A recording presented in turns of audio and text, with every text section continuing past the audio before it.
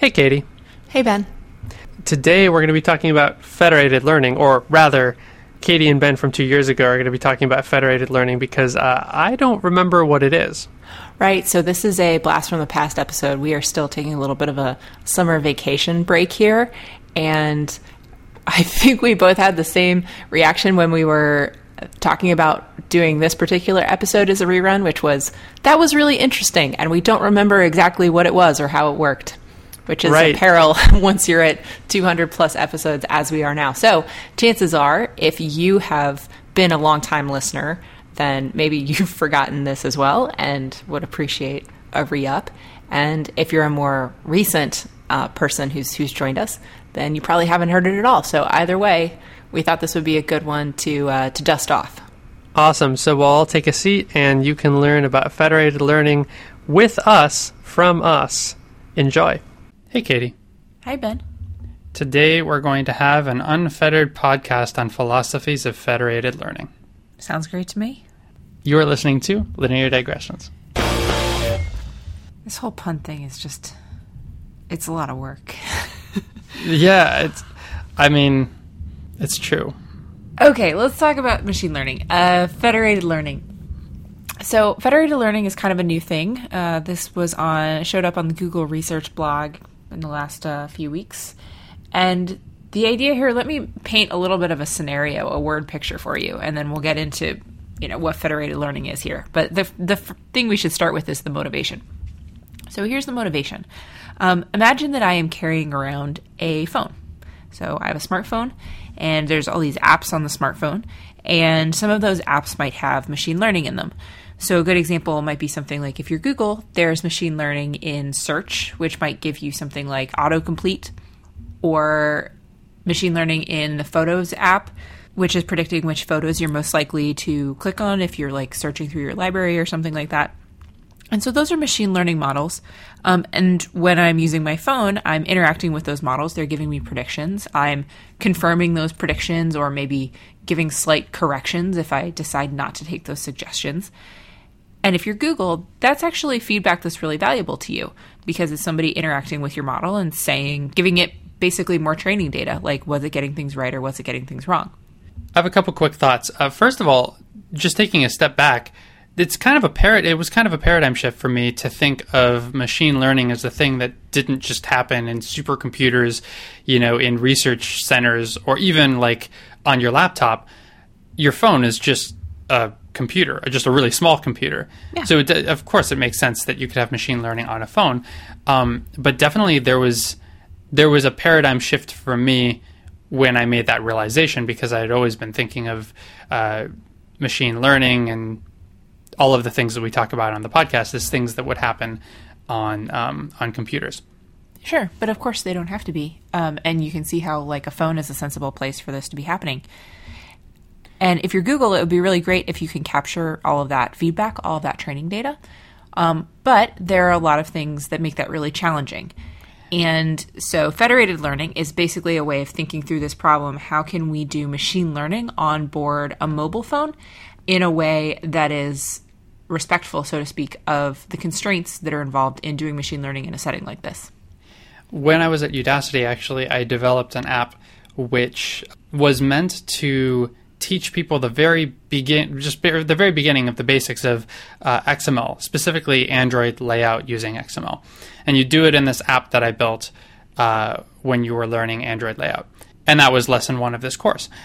And one of the things that I found really interesting is like when a user is first interacting with a concept, there's a lot of data there, There's a lot of like potential insights if you could somehow collect that data and then you find a way to pull those insights out of that data. And it's a really hard problem. So when I was building this app, the approach I took was, okay, we don't know how we're going to process this data now, but we do know that we could just collect it, right? Right. So whenever the user moves their mouse or types a keystroke as they're trying to type XML, send that back to the server. But at the same time, that's not very respectful to the user. And this would be pretty much all users would be on a laptop or a desktop computer. So they probably have a good source of internet. But even still, using up that much of the connection just to collect data, something that's not directly helping the user with their experience in the moment, isn't necessarily very respectful. And then it's even more so disrespectful when you have someone on a phone with a limited bandwidth, and potentially they might even be paying for that bandwidth per kilobyte or megabyte. Yep, totally. I mean, you covered a lot of the constraints that are going on in this, so let me go through my list too, and there are just a couple others that I'll add to the thing that to the list that you've started here. So the first is that you have a data set and it's decentralized, so you need to have a machine learning algorithm. This somehow, the place where we're going with this is, you don't want to be sending the data back to Google in order for Google to be updating the models on the raw data. So the data which you're using to train the models here is decentralized. It's sitting in all kinds of different computers all over the place. So how are you going to deal with that? The second thing is that it's imbalanced. So based on who's using the app and how they're using it, you're going to get much more data from one type of user than maybe from another type of user.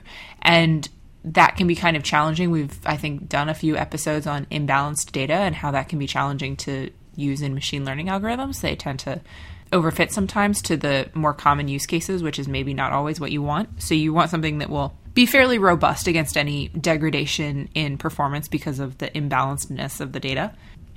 It's throughput limited in the way that you said, so it's expensive to send data back and forth to these devices, and so any information that you put onto the device or you take off should be compressed and made as small as possible. There's the privacy concerns that you mentioned. You need to be privacy sensitive and not be able to identify individual users. Another thing that's worth thinking about here, since we're talking about machine learning, is that this makes the most sense in a context in which the data is much larger than the size of the model.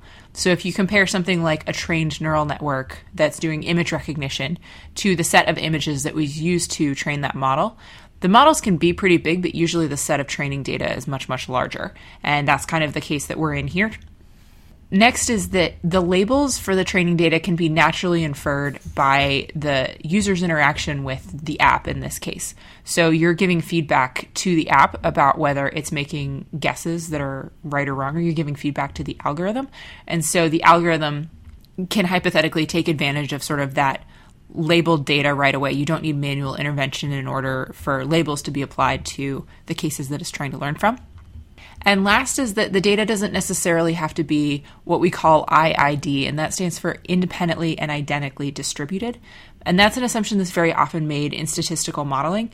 And it's basically the assumption that most of the data that you're looking at is pretty comparable in a way. This is a little bit getting at the idea of imbalancedness, but in particular, the idea that different types of users might be interacting with the app in different ways. And so the actions of one user are not always going to be totally interchangeable with the actions of another user, and you want to have an algorithm that's going to be fairly robust against that also. So to give perspective on what we aren't doing and what we are doing, what we aren't doing is we're not trying to have all of these different mobile phones send up all of the raw data. Right. They would instead send up something smaller than that. What that something smaller is, we haven't really gotten to. What we are doing is finding some way of taking all of that raw data and on the device doing some kind of either compression or learning with it. Yeah, that's right. So, and that's what federated learning is it's a set of those kinds of steps. What's the updates that you want to make on board the phone, and then how do you upload them and sort of combine them? So here's what we're talking about concretely. So you have a machine learning model. In these cases, they are looking at TensorFlow models. And so you have a version of TensorFlow. TensorFlow is sort of a neural network machine learning library, if you like. So you have a version of TensorFlow that's running on the Google data centers. And then you also have probably a kind of stripped down version that's running on your phone. So it's not quite so big. So you have a model that is created and trained in the data centers. Then it's compressed and it's pushed out to all the phones, which then can kind of unpack it. And now they're running their little TensorFlow model on board, processor on your phone. So now the user has the model on their phone, and let's say for the sake of concreteness, it's doing a autocomplete in a keyboard interaction setting. So the user starts using the keyboard. It's suggesting some autocomplete. Some of them the user accepts, in which case it's getting some feedback like that was a good suggestion that you just made. Some cases, the user might ignore it or dismiss it, and that's also giving you some feedback, like that was probably not what the user was looking for. Or maybe they could even compare the suggestion that it made to the thing that the user ended up eventually typing in. So that's suggesting that the model still has some learning to do. Okay, so now I have an updated version of the model that's sitting on my phone that's got some tweaks to it based on the interaction that I've done with the model. Got it. So the phone is actually doing learning. It's actually taking this model and it's tweaking the model based on the input that it got. Yep. So now I have the modified version of the model on my phone. And now what my phone is going to do is it's going to wait until a few things happen. Number one is that my phone is plugged in, because this can be kind of expensive for the model to update and also for the model to push back to Google.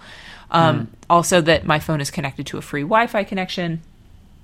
So that's basically Google or whoever the agent is being respectful of battery life and of data. Yep. But then let's say I plug in my phone to charge overnight. I'm at home, so it's on my home Wi-Fi network. So now my model gets compressed and pushed back to Google. So there's like a small version of my model that gets pushed back to Google. Now, Google receives this small version of the model. And if it were to just use that on its own to update sort of like the master model that Google has, that's not necessarily a great thing, because it still is not doing a good job of respecting my privacy. So the changes that were made that you see between the model that I've pushed and the model that Google has is showing the differences based on like my own personal usage of my own personal interactions with the machine learning. I see. So that's definitely a problem. Yeah. And so the second part of this, so the first part of this is the idea that we're passing these models back and forth and that those are very compressed, and we have a way of training them and in particular updating them in a way that's quite efficient compared to the way that maybe you would normally make updates to a model. That's something we're skipping over a little bit, but that they really wring every little bit of information they can out of all of these training examples that they're collecting. And then the last part is collecting 100 to 1,000 maybe of these updates for mobile users who are all over the place, and doing kind of this aggregation step, this averaging step of all of the changes that you see across all the different devices in that block. And so Google on their end waits until a whole bunch of these uploads are complete.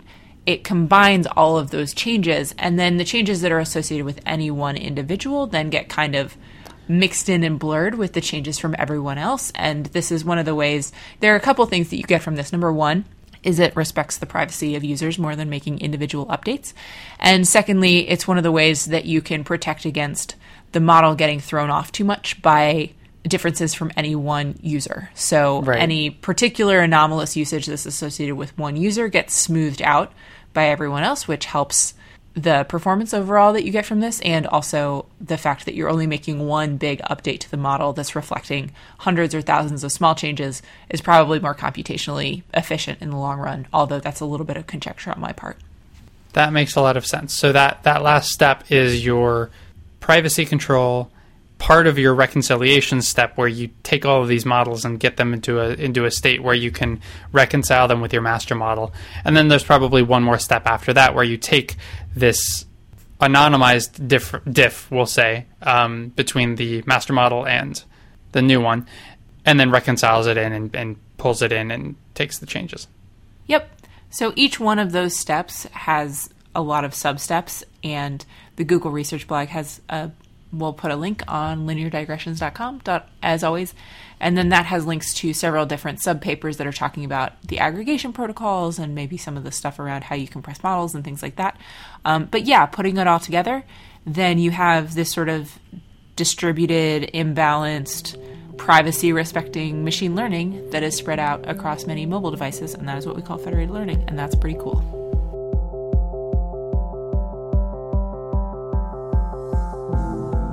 Linear Digressions is a Creative Commons endeavor, which means you can share or use it any way you like. Just tell them we said hi.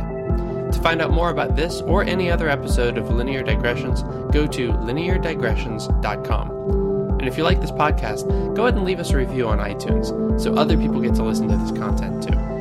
You can always get in touch with either of us. Our emails are ben@lineardigressions.com and katie@lineardigressions.com in case you have comments or suggestions for future shows. You can tweet us at LinDigressions. Thank you for joining us, and we'll see you next time.